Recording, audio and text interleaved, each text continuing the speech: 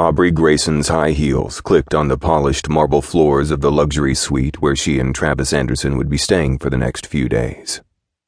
She'd been in some fancy hotels since working for Travis, but nothing had prepared her for this. It was far beyond anything she'd ever seen, except perhaps on television.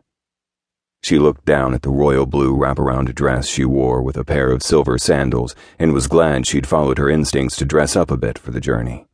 Her usual blue jeans and white blouse would have looked out of place in these opulent surroundings. "Will there be anything else, Mr. Anderson?" the bellman asked after unloading the bags in the 2 bedrooms. "Shall I send someone up to unpack for you?" "We're fine, thank you." Travis tipped the man and received a giant smile in return as the bellman retreated out of the door, leaving them alone in the sumptuous suite. Aubrey had been Travis's administrative assistant for 6 months, and his girlfriend for 1, so she ought to be used to the wealthy circles in which he traveled. But it still never ceased to amaze her how the 1% lived. It was as far from her own humble background as the moon from the earth. Placing her purse down on the sofa, she ran her hand over the butter-soft leather while admiring the striped silk throw pillows. The suite was spectacularly over the top. It was the only way Aubrey could describe it. Large, floor-to-ceiling windows lined one wall that overlooked the emerald-green waters of the Gulf of Mexico.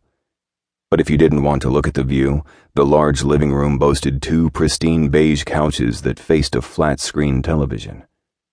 The other side of the suite held the wet bar and the dining area, the table large enough to seat 6. Directly in front of her was a round, dark oak coffee table with a crystal vase placed in the center filled with 24 pink, long-stemmed roses. Her favorite flower, and Travis knew it.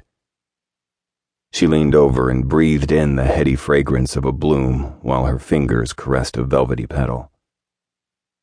"They're beautiful. You spoil me." Travis stepped in behind her and pulled her back against his warm body, nuzzling her neck. "Not nearly as beautiful as you are, but I'm glad you like them. You deserve to be spoiled, Bree, and I'm just the man to do it. There's also supposed to be a bucket of champagne around here somewhere so we can celebrate the start of our weekend, just the 2 of us." She nodded toward the bar but didn't move from his embrace, letting herself luxuriate in his hard, muscled arms for a little longer than she should.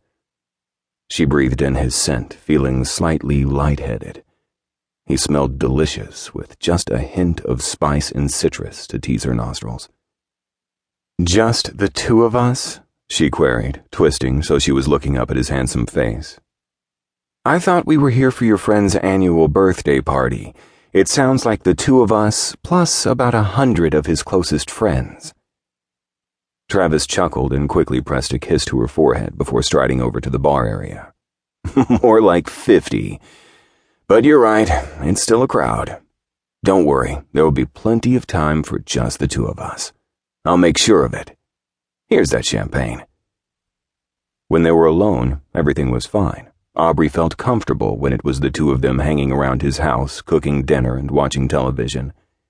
It was when they were with other people that she felt out of place. It was as if his friends and acquaintances could look right through her and see that she didn't belong there. She was a foster kid from the streets of Chicago, and Travis was a wealthy and well-educated, sought-after bachelor. He traveled the world and moved in these circles on a daily basis. All of this was old hat to him, while she was simply trying not to stand out like the proverbial sore thumb. She'd hate to embarrass him or herself, but better the latter than the former, she supposed. She still wasn't sure what Travis saw in her. With his short, dark hair, vivid green eyes, and all-American good looks, he was adored by women young and old. It was only a matter of time before he moved on to a more suitable female, someone who dressed in designer fashions and knew which fork to use. Smiling and showing off that dimple in his cheek, Travis handed her a champagne flute filled with bubbly golden liquid before lifting his own in toast. His gaze roamed her figure head to toe, and it was clear from the warmth in his eyes he liked what he was seeing, which only caused her to grip the crystal flute that much tighter.